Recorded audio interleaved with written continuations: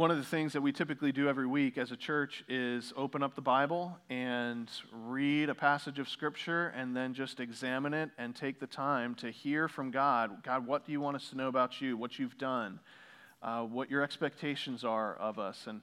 And that's something we look forward to, and so that's what we're about to do. 1 Samuel is toward the beginning of your Bible. It's a historical book, describes the early history of the nation of Israel, and we're kind of parachuting right into the middle of that as we come to chapter 13.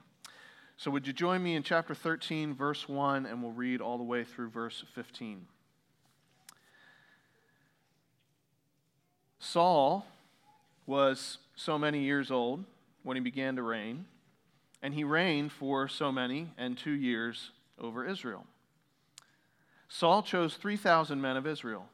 2,000 were with Saul in Michmash and the hill country of Bethel, and 1,000 were with Jonathan in Gibeah of Benjamin. The rest of the people he sent home, every man to his tent. Jonathan defeated the garrison of the Philistines that was at Geba, and the Philistines heard of it. And Saul blew the trumpet throughout all the land, saying, "Let the Hebrews hear." And all Israel heard it said that Saul had defeated the garrison of the Philistines, and also that Israel had become a stench to the Philistines. And the people were called out to join Saul at Gilgal. And the Philistines mustered to fight with Israel 30,000 chariots and 6,000 horsemen, and troops like the sand on the seashore in multitude. They came up and encamped in Michmash to the east of Bethaven. When the men of Israel saw that they were in trouble, for the people were hard pressed, the people hid themselves in caves and in holes and in rocks and in tombs and in cisterns. And some Hebrews crossed the fords of the Jordan to the land of Gad and Gilead. Saul was still at Gilgal, and all the people followed him trembling. He waited for 7 days, the time appointed by Samuel. But Samuel did not come to Gilgal, and the people were scattering from him. So Saul said, Bring the burnt offering here to me and the peace offerings. And he offered the burnt offering. As soon as he had finished offering the burnt offering, behold, Samuel came. And Saul went out to meet him and greet him. Samuel said, "What have you done?" And Saul said, "When I saw that the people were scattering from me, and that you did not come within the days appointed, and that the Philistines had mustered at Michmash, I said, now the Philistines will come down against me at Gilgal, and I have not sought the favor of the Lord. So I forced myself and offered the burnt offering." And Samuel said to Saul, "You have done foolishly. You have not kept the command of the Lord your God with which he commanded you. For then the Lord would have established your kingdom over Israel forever, but now your kingdom shall not continue. The Lord has sought out a man after his own heart, and the Lord has commanded him to be prince over his people, because you have not kept what the Lord commanded you." And Samuel arose and went up from Gilgal. This is God's word. Would you join me now in prayer?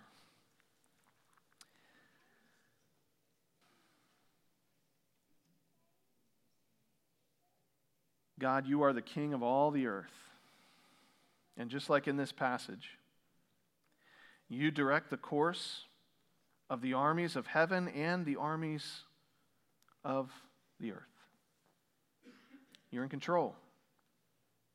And God, we don't always understand how that plays out, but we acknowledge your sovereign lordship over all things, and we bow before you, recognizing that you alone have all the authority and deserve all the glory. Father, we confess that this week, even just this morning, we have not given you the glory due your name. We have fallen short of your standard of obedience. And Father, for that we're sorry. We have no excuse. We come with no retribution. We cannot pay for what we've done. Lord, we throw ourselves on your mercy, and we rejoice that you sent your Son, King Jesus, into the world to die the death that we deserve to die, to live the life that we were supposed to live, and to rise again from the dead, bringing with him captives. Those of us who were servants of the kingdom of Satan, and now have been brought out as the children of God. Thank you for the cross. Thank you for Christ. Thank you for the forgiveness that we enjoy, knowing that even though we didn't deserve it, and even though we didn't do anything to pursue it, you have offered us the free gift of salvation. Lord, we know that throughout our world there are millions who do not know the name of Jesus. And I pray that today would be the day where they turn and repent and believe in him. Lord, we know that there may be some even in this room today, probably are, who are undecided or unbelieving of the gospel. And I pray that today you would just change hearts, Father, that you would do what you do. Lord, we pray as well for your mercy in our world's affairs. We ask that you would bring about peace in Ukraine, that you would stop the advances of the tyrant, and that your name and your glory would be proclaimed and that peace would prevail. Father, we pray for our nation, for President Biden and for our Congress and Senate, and for the courts, and for all the various institutions that you've graciously allowed in our lives to keep us safe and to promote prosperity. And Father, I pray that in spite of the fact that we don't deserve it, that you would continue to pour out your grace upon our land, not so that we can enjoy largesse and to just feed our desires, but so that we can continue to preach the gospel and bring souls to Christ. And so, Father, we pray for our leaders that you would just bring them to yourself, and that you would cause the decisions that they make to be honoring to you. We pray especially for the Supreme Court nomination process that's going on right now. Lord, we pray for mercy and for righteousness to prevail. Father, I also want to pray for those who can't be here this morning: Freddie Trevino, Ann Duggar, Carrie Woodring, I'm sure there are Shirley Powell, there are others. And Lord, they're suffering. And Lord, we know that you are with them and that you comfort them. And I pray that your comfort would prevail in their hearts, that you would protect them from depression and discouragement, and that you would remind them that you love them as your precious children. And Lord, I pray that as we have opportunity, you would send us to them by your grace. Father, be honored with everything that goes on this morning, we pray. In Jesus' name, amen. On December 27th, 2017, 75-year-old Charlene Murphy visited Vanderbilt University Medical Center for a routine MRI. She should have been finished in a few hours, but instead, she died. Miss Murphy didn't die of natural causes. Her vital organs were paralyzed by a dangerous drug she should have never received. And now, 4 years later, one of her nurses, Redonda Vaught, who administered the drug, is standing trial. If convicted, she faces the possibility of years in prison. Now, what is so significant about this case is that Miss Vaught was not intending to kill Charlene Murphy. This was not a case of intentional homicide. No, in fact, prosecutors even agree that she was actually attempting to do her job, following a typical protocol for dealing with patients who are too anxious to remain still during the MRI procedure.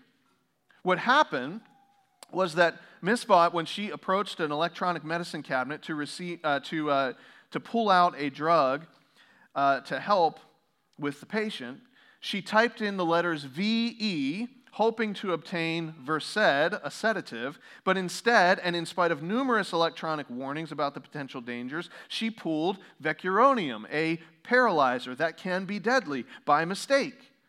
Miss Vaught admitted that she had become complacent in her job and was distracted on the day of the accident. But her lawyers argue that overriding various warnings in the pharmaceutical dispensing systems at the average hospital are a part of everyday life. I'm sure that's true. Nurses are strung out. They're exhausted from the pandemic and more likely than ever to make these kinds of honest mistakes. Now, for those of us, most of us who are not medical professionals, think about how prone we might be to make a similar clerical error. I mean, have you ever made a clerical mistake at your job? Mistyping information, mixing up words that sound alike. It's just part of life for many of us. I'm sure if I were a nurse, this is the sort of thing that I might do, which is one of the reasons I'm glad I'm not one. Naturally, though, many nurses are concerned about the precedent this trial is setting. Maureen Kennedy, the editor-in-chief emerita of the American Journal of Nursing, called this case every nurse's nightmare. Another nurse told Kaiser Health News, quote, "There are two kinds of nurses. Those who assume they would never make a mistake like that, and the second kind are the ones who know this could happen any day, no matter how careful they are. This could be me. I could be Redonda Vaught." In medicine and in many other high-stakes professions, a tiny mistake can produce a deadly result. A soldier or a doctor or a pilot or a firefighter can make an error that seems small, that seems understandable, that seems excusable, but ends up destroying lives. And in this reality, I find a similarity to all of life. We go through life minimizing our choices. We dismiss everyday decisions as insignificant. But in reality, our choices, all of them, are extremely significant because they impact the lives of people who will last forever. We make little compromises. We indulge in subtle gradations of complacency or apathy, and it seems as though it's not going to impact anyone, but the results can be way more damaging than any of us anticipate. This morning, that's what we see happening in the case of King Saul. He started out so well. He appeared to have a lot of promise, but one day he makes a decision that, from a certain perspective, makes political and religious sense. I mean, it seems merely ceremonial, practically insignificant, but which will blow up in his face in tremendous fashion, and actually, from God's perspective, is a grave and inexcusable error. He was supposed to wait for Samuel. He was supposed to wait for the prophet to provide for him a word from the Lord, but he disobeyed. This passage is about obedience, the necessity for complete, meticulous, reverent adherence to the commands of I am and the consequences of a failure to obey. Saul is going to learn the hard way that in spite of past success, in spite of impressive appearance, in spite of religious pomp and circumstance, what God really wants from the leader of his people is obedience. Amen. And so today I'd like for us to consider 4 R's that we can pull from this passage. That kind of like a pirate, I guess. I just thought of that. Sorry, back on track. 4 R's that demonstrate this reality. The first R is reasons. Reasons. I'm going to show you 3 reasons for disobedience. Now, these reasons come from Saul's own mouth in verse 11, but before we get to them, we kind of need to ramp up, clear up some confusion, and I need to kind of tell the story as well. So notice with me, first of all, in verse 1, this confusing sentence that we're given. Saul was ... years old. That's what my Bible says. When he began to reign, and he reigned ... and 2 years over Israel. What in the world is going on with that? Did they just forget to put something in? If you're carrying around a copy of the New International Version or the New American Standard Bible, it reads, Saul was 30 years old when he began to reign, and he reigned for 42 years. Okay, that sounds reasonable. Why doesn't my Bible say that? If you're reading from the New King James or the King James Version, it reads, Saul reigned 1 year, and when he had reigned 2 years over Israel, and so on and so forth. Which one's correct?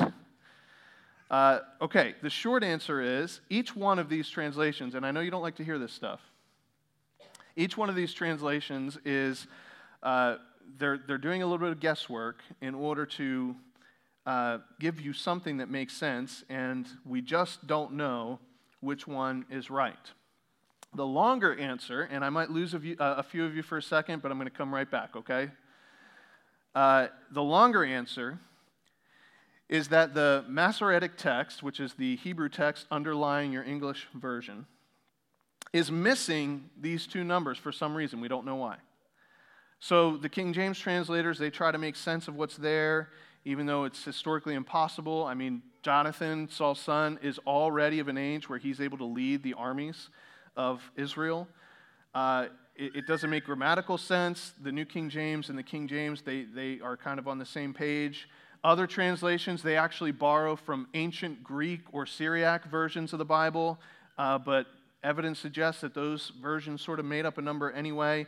So that's why you have these discrepancies, and folks, it's just the way it is, okay? So I wish I could tell you something more concrete, but that's just the way it is. So if I lost you, I'm coming back to the meaning of the text now, all right? But I just know that many of you might have been confused about what's there in verse 1. So once we kind of shake away the cobwebs of verse 1, we learn that Saul has chosen to raise a standing army of 3,000 men. 2/3 of them are with him. They stay in this city of Michmash, just a couple miles north of his hometown, west of the Jordan River. And then 1/3 of those forces are with his son in Gibeah. Again, that's Saul's hometown. And they're with Jonathan, Saul's son. So the Philistines, they're watching all of this. The Philistines, they know what's going on. They always find out. And the Philistines, who are they? The Philistines are a seafaring people who had migrated to Palestine a few centuries before. They maintained control of the low plains along the Mediterranean coast. And during the time of Saul, they were apparently quite powerful and had established several military outposts throughout the land of Israel. So here's Israel. The Israelites are living in their ancestral land, but they're not really in charge. The Philistines have power over the entire region, and that's the situation that Israel finds themselves in. And actually, in between Gibeah, where Saul is from, and where 1,000 soldiers are with Jonathan, and Michmash, where Saul has taken 2,000 soldiers, in between these two cities, there's this little military outpost that's controlled by the Philistines, and that's called Geba. And what Jonathan does is he kind of sallies forth with a platoon of special forces, and he attacks this tiny garrison, and he either assassinates the governor or the commander there, or he just defeats the whole thing. But either way, what Jonathan does in attacking this place is he kind of kicks a huge beehive. Like the Philistines they have the garrison there because they want to have control over all the different cities surrounding that garrison. And so when Jonathan goes and defeats that garrison, he's kind of waking up the sleeping giant, so to speak. It's kind of like today if Taiwanese sailors boarded a Chinese ship and killed the captain. It would be a huge international deal. And that's what Jonathan does. And so the newspapers go out the next day. And Saul, he gets the credit because he's the king. And he knows that the hammer is about to fall, and 3,000 troops are not nearly enough, so he sends word to the entire nation. And what he says is, Hebrews, pay attention. Now, Hebrews in Old Testament times, that is what the children of Israel were called by their enemies. So here's what Saul's doing. He's saying, 12 tribes of Israel, we're all different. We all come from different clans and families, but we have one thing in common. The Philistines want to kill us all. And so you Hebrews, let's get ready for this big battle because it's coming. They're going to come after all of us. So then Saul leaves Michmash. He sets up a rendezvous point in Gilgal. That's one of Israel's favorite meeting points. I know it's not familiar to you, but it's very familiar to them.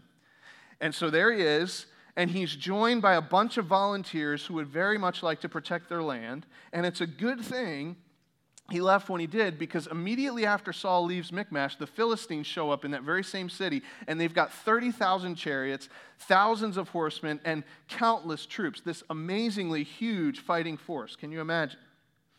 And so here's what's going on. Jonathan stirs the hornets. He stirs up the hornet's nest. Saul runs to Gilgal to buy time, to scrape together a decent fighting force. The Philistines get ready to crush them all. And what are the people of Israel doing? They're scattering. They're terrified. Some of them are crossing the river to get to a safe place. Some of them are hiding in holes. And then the bravest few are following Saul, and they're literally shaking because they're so afraid. It's every man for himself at this point. And they're all polishing their axes and pitchforks. Keep reading in this chapter. The only people who have real weapons in Israel at this time are Saul and Jonathan. Everybody else has pitchforks and axes and scythes, farming implements. And they're camped at Gilgal. They know any day the Philistines could swoop in and crush them. But Saul, he goes out to the camp and he looks out to all these farm hands and he says, you know what, guys? We've got to wait. And they wait 1 day, 2 days, 3 days. They wait 7 days. Nothing happens. Saul is getting antsy. He looks at his watch. He looks out at the people. The longer they wait, the more people talk. Soon some of them start to pack up their knapsacks and leave. First 1 or 2, then a dozen, then several dozen, then hundreds start to leave. And yet Saul waits the full 7 days, and at the end of the 7 days, he says, you know what, I've waited long enough, bring the burnt offering. And he offers the burnt offering in Gilgal in order to seek God's favor. And just as the smoke from the altar is beginning to clear, finally, an old man wearing a prophet's robe arrives, and it's Samuel. Saul goes out to meet him, and he has one question. Saul, what have you done? So clearly, Saul has done something wrong. What was it that Saul did wrong? What is so bad about this? Have you ever asked yourself that question? Like when you really read this passage, like what is the big deal about what Saul has done? This is normal in the ancient Near East. Before you go to battle, this is what the king does. You make sure that the gods are happy with you. You say, well, the problem is Saul is not a priest. That's what I thought when I began to study this passage in depth. Saul's not a priest. He's a king. He's not allowed to offer a sacrifice. Well, that would make sense. But according to the next chapter, the Levitical priests are actually with Saul at this time. What's more, if you fast forward to the time of David and Solomon, both David and Solomon are said to have offered sacrifices, and in their case, they are commended for it. So there's some complications there. By the way, Samuel isn't a priest either. Remember, he comes from a Levitical family, but he's not one of the sons of Aaron, so he's not a priest either. So what's going on? The issue isn't so much Saul's office, it's something else. And what we have to do is we have to read between the lines a little bit and keep in mind the context. What did Samuel say? Those of you who were here last week, what did he say at the end of chapter 12? He said, if you obey the voice of the Lord, remember this? If you and your king obey the voice of the Lord, you're going to be blessed. If you disregard the voice of the Lord, you don't fear the Lord, you don't obey the Lord, then the Lord's going to be against you and your king. And Samuel says, and I have a role in this too. He says, I'm going to pray for you, and I'm going to instruct you in the good and the right way. And that's where we left it last week. So if I consider the context, Saul's mandate is clear. Obey the Lord's command. And how am I going to know what the Lord's command is? God's prophet is going to tell me. Samuel's going to tell me. He's going to instruct me in the good and the right way. So what Saul is going to do, apparently it was the Lord speaking through Samuel who had commanded Saul to wait, and what he was supposed to wait for was for instructions from the Lord about how to engage those Philistines in battle, and he just didn't want to wait anymore.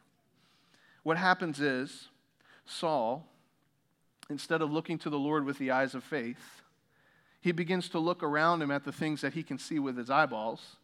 And those things that he can see with his eyeballs begin to look a little bit more fearsome and important than what he knows to be true about God, and he decides accordingly.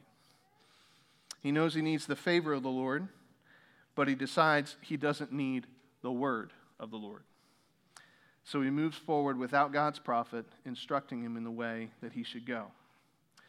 So that brings us to the exchange between Saul and Samuel in verses 11 and following. Saul completes the sacrifice. There's Samuel. Saul, what have you done?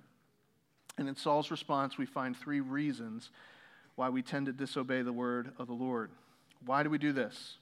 Here's reason number 1. Reason number 1, we feel alone. We feel alone. Did you catch what Saul said? The people were scattering from me. It's not hard to sympathize with Saul at this point, is it? Can you imagine being in Saul's shoes? His scouts come back from Michmash. Hey, Saul, FYI, there are 30,000 chariots. We couldn't even count all the foot soldiers. There are so many of them. They are going to crush you, Saul. By the way, Saul, do you know how many of us have swords? Just you and your son. That's it. None of it. We got shovels. Okay, I get it. Thank you. You are dismissed. And Saul is sitting there, and he's brooding in his tent, and he walks out that afternoon to survey the troops, and what he sees is just this demoralized multitude of farmers huddled around their fires, and he watches day after day as the number of tents dwindles in Gilgal. The people are scattering. Where's Samuel? I need to act. I'm a leader. I can't just wait and see. Let's go. And Saul waits as long as he feels like he can, and then he skips ahead of the Lord and he makes a decision. If you're going to guard against disobedience, you need to understand the powerful pull of the lie of loneliness. I am alone.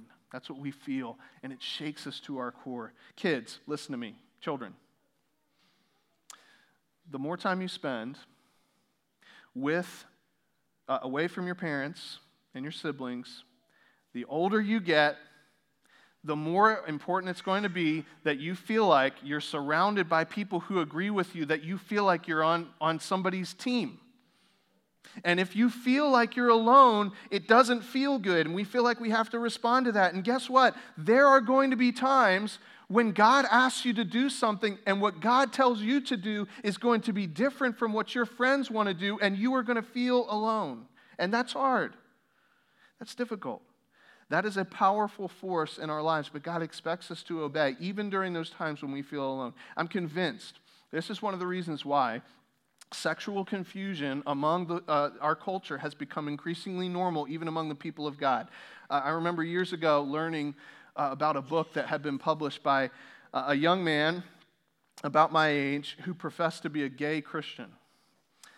He argued, I don't remember what the book was called, but he argued in it that it was completely healthy and right for him to have a monogamous marital relationship with another man, so long as he was faithful to that one person. You say, how can you defend that from Scripture? Well, frankly, you can't. But here's how he argued. His argument was basically this: hey, if I have to resist this tendency I see within myself, I will be completely alone. I will be cut off from the kind of intimacy that all these heterosexual couples enjoy. That can't work for me, so I feel alone, and therefore I must disobey. Teenagers, this is the rationale you and many of your friends are going to be tempted to follow. I know it's wrong for me to date that guy. I know it's wrong for me to give in to my attraction to people of the same sex, but if I don't, I will be alone. You're following the same logic that Saul follows here. Friends, it's a lie. Saul wasn't alone. He was being tested. He was forced to choose between what he could see and what he could know only by faith, and he chose not to trust the Lord. So, friends, I just want to encourage you, to challenge you, to obey God even when you feel that you are alone, even when you are isolated. David says this in Psalm 27:10. He says, even when my mother and my father forsake me, the Lord will take me in. Don't be like Elijah. You remember what Elijah did? He felt like he was the only one, so he ran away from what God wanted him to do, and God in his grace and in his patience came to Elijah, and he said, you're not alone. By the way, this is one of the many blessings of being a part of the local church. Don't give in to the lie of the devil that you are alone. You're not alone. God's Spirit comes alongside you.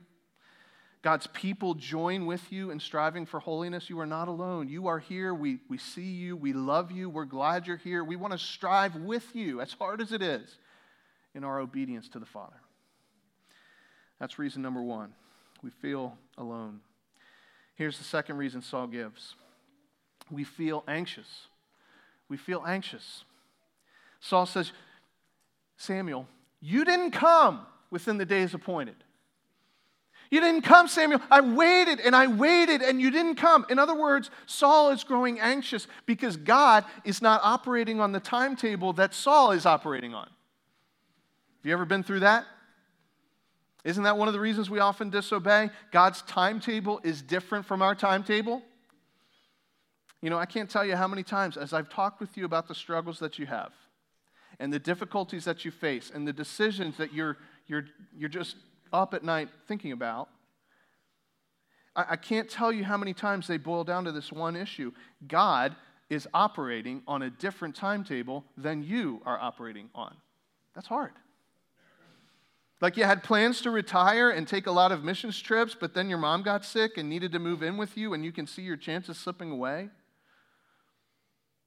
And you're growing anxious because God's timetable isn't your timetable.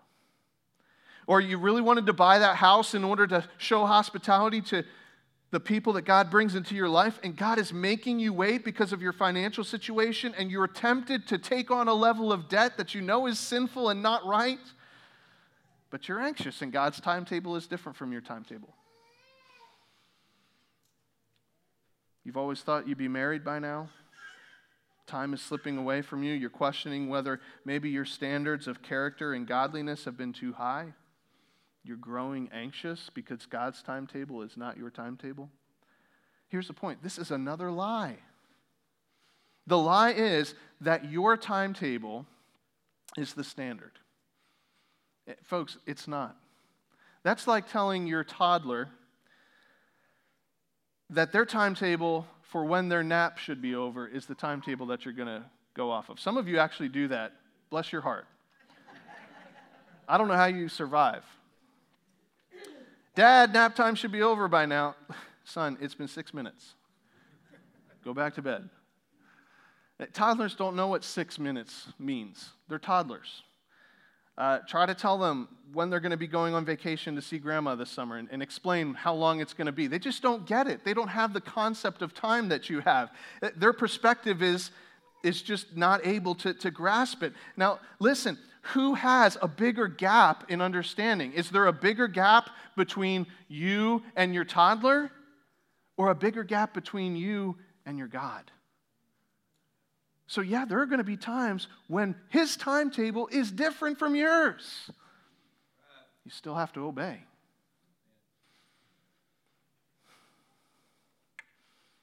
Reason number 1, we feel alone. Reason number 2, we feel anxious. By the way, there's going to come a time when you agree with God's timetable. Here's reason number 3. We feel afraid. We feel afraid. Saul says the Philistines are mustering at Michmash. He sort of states the obvious, like, have you heard the reports? 30,000 chariots, hello?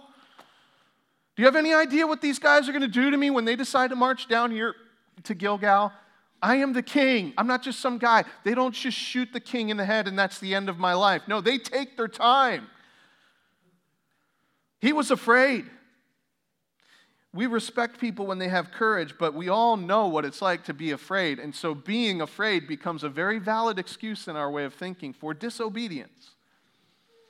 If I do what's right, people are going to leave the church.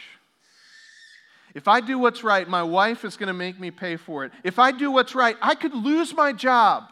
I could lose my kids. I could lose my comforts. I could lose my future. I could lose my life. I am afraid. Sometimes the Philistines and their thousands of chariots seem a lot more fearsome than the God of the universe. But once again, this reason is based on a lie. Those Philistines are like ants from God's perspective. Ironically, part of the reason why we fear our circumstances or those who oppose us in the world, one of the reasons why we're afraid of these things is because we are not fearing God, right? Like we've got a small God. And that is why our teenagers' opinion of us is more important than God's opinion of us. That's why our stock portfolio is more of a source of anxiety and fear than what God loves or hates. If Saul would have obeyed the voice of Samuel in chapter 12 and walked in the fear of the Lord, he wouldn't have been so gripped by the fear of the sword. And so he finds himself in the grip of these 3 reasons. I'm alone, I'm anxious, I'm afraid, so I forced myself. And that leads us to our second R. The second R is replacement. Replacement. Notice how Saul doesn't merely disobey. He offers a replacement for obedience. Look at verse 12. He says, I said, now the Philistines will come down against me at Gilgal, and I have not sought the favor of the Lord. So I forced myself and offered the burnt offering. So he doesn't obey, but he feels that perhaps God would accept something in place of obedience. Did you catch what he's doing? I'll do the sacrifice. I just don't want to do it the way God is asking me to do it, and maybe God will be okay with that. What a revealing choice. Saul's view of God is on full display here, isn't it? It is so easy for us to treat the Creator God like the gods of this world, as if all he wanted is just a little bit of credit every once in a while and maybe a burning carcass, you know? This is treating, it really, here's what we're doing when we do this. We're treating God as if he were an animal. I mean, if he were like a camel or one of Saul's favorite horses, you know, you don't care, you don't worry about what your camel thinks, right? I've never had a camel, I'm assuming. I don't obey my camel. But no, you say, well, I've got a long journey tomorrow, so I'm going to take care of my camel. I want to make sure he gets some of his favorite food and drinks lots of water because I need him tomorrow. This is the way we treat God. Notice as well how this fits in with Saul's character. He's the king who looks good from the standpoint of his appearance, but beneath that appearance is disobedience. He's tall, he's strong, and now look, he's religious. He's devoted to the deity. What a good-looking king. But the appearance of religious devotion and ritual is no substitute for actual obedience. We do all sorts of things that make us look spiritual, that make us look good, that even convince ourselves, but our heart may or may not be in those things. And how do we know? Are we obeying? You might be wearing a cross necklace, but that doesn't mean you've actually taken up your cross. Your walls might be plastered with Bible verses, but that doesn't mean that your heart is filled with the Word of God. Your attendance on Sundays might be impressive, but what are you actually obeying what you hear? You might be the most religious person you know, but religion and ritual are no replacement for obedience. You know, I think about the way that we approach corporate worship in the church. I'm telling you, this is how I tend to approach it. I have the privilege of being able to be turned on during the sermon because I'm the one that has to preach. But when I'm not the one preaching, this is what I tend to do. Maybe you do this too. We come to church, we close our eyes, we sway back and forth, we feel the emotion of the service, we enjoy the music, we invite the presence of the Holy Spirit, we feel the pulse, and it'll just let it wash over us. But then it's time for the sermon. It's time to hear from God's word, and we think, okay, now I need to actually check my email on my phone. Time to tune out. Because it's so easy. We want to replace obedience with something religious. Say, Jake, it's your job to get our attention. And that is fair. I know what my job is. And I know I'll never be anything but a clay jar holding a priceless treasure. But if you think that attending to the Word of God is anything like a spectator sport, then you're hurting yourself. It's an act of worship. You know, you want to know why we don't have more vibrancy in our walk with Christ, why we don't see revival, why we read about the swell of spiritual renewal in years gone by or in places far away, and we don't see the same thing in our backyard? It may just be that we've replaced attention on the Word of God with something else. Well, let me ask you, what are you replacing obedience with? Volunteering in Awana, going on a mission trip, teaching an equipping class, serving as a deacon, preaching on a Sunday morning, giving up your career to be a pastor. All those are great things, but they're no replacement for obedience. And in Saul's case, he doesn't get it, and that leads to Samuel's word of judgment and our third R. Reasons, we saw 3 reasons for disobedience. Replacement, Saul replaced obedience with ritual and religion. And then thirdly, result. Result. Notice with me the result of disobedience. Samuel says in verse 13, "You have done foolishly. You have not kept the command of the Lord your God, with which he commanded you. For then the Lord would have established your kingdom over Israel forever. But now your kingdom shall not continue. In other words, Saul is still king for now. But his kingdom isn't going to last. It might end when he dies. It might end when Jonathan, his son, dies. It might end when Jonathan's son dies. At this point, we don't know. All we know is his kingdom isn't going to last forever. So this is the result of Saul's disobedience. By the way, he's going to do something else later in a few chapters that kind of makes his result more immediate. But for now, this is what happens. And as excusable and understandable as we might feel like Saul's choice is, here's the result. And in order for us to really grasp what's taking place here, we need to kind of zoom out and consider Saul's role in terms of all of Scripture. You see, Saul isn't just a guy. He's a king. He's God's king. That means he is the covenant head of the people of God. He is the person who represents and rules the children of Israel, the children of Abraham, which means that in a sense, he's intended to rule and represent God, not just for Israel, but for all the peoples of the earth, if you take all the Bible together. What I mean to say is that we need to keep in mind that Saul is taking the very same role here as Adam did in the Garden of Eden. Do you remember back in Genesis chapter 3? Genesis 2 and 3? God creates Adam and Eve because he wants to share himself with an obedient son. He wants to rule over creation through the regency of an image bearer who represents him obediently. And in the beginning of the Bible, God presents Adam with a test in Genesis chapter 3. He tests him. He blesses him with everything he needs. He places him in authority over all creation. And then Adam is tested. He says, don't eat from the tree in the middle of the garden. That's the test. And so we're left asking, is he going to lead his the other people in his life, his wife, Eve? Is he going to fold under the pressure? Is he going to subdue the beasts of the earth? Or is he going to reverse the order of creation and listen to them? And in those early chapters of Genesis, what do we find? We find that Adam is not that obedient son.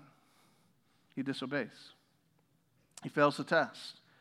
He's not the perfect image bearer that God desires, and that plunges all of Adam's descendants, all of us, all of creation into the depths of curse and judgment. But God makes a promise. Eve's going to give birth to a descendant who's going to strike down Satan and set everything right. And now fast forward to King Saul. Here's a guy who's staring down the seed of the serpent, these Philistine enemies. He's about to face off with them. And he's chosen by God. He's gifted with leadership. He's equipped with the Word of God. He's empowered by the Spirit of God. He's blessed to have a prophet to help him do this. And God allows him to go through a test, just like Adam. Is Saul going to be the obedient son? What about when God says to stand alone? What about when God's timeline makes him anxious? What about when he can hear the clang and the slash of the swords and the spears and he's afraid? What I'm saying is that our takeaway needs to be more than, well, I shouldn't be like Saul. I should obey. No, we've got to go a little deeper than that.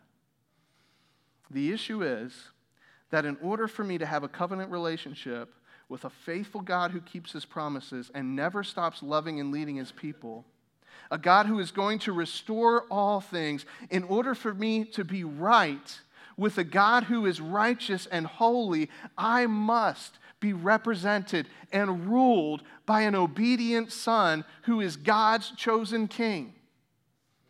Saul, he's not that guy. And that means that the result of Saul's disobedience is far more tragic than if it just affected him. This is a blow to all of God's people. By extension, it's a blow to all the peoples of the earth, including you and me.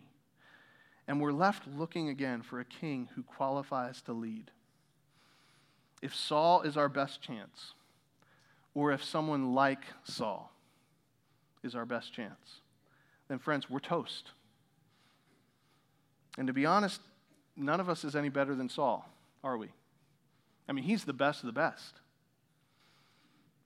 You let your lonesomeness and your anxiety and your fear draw you into disobedience too, so do I, but God is going to hold us to the standard. He wants an obedient son. But the good news, if I can be a little silly for a moment, the good news is that there aren't just 3 R's in this passage, there are 4 R's. And so here's our 4th R.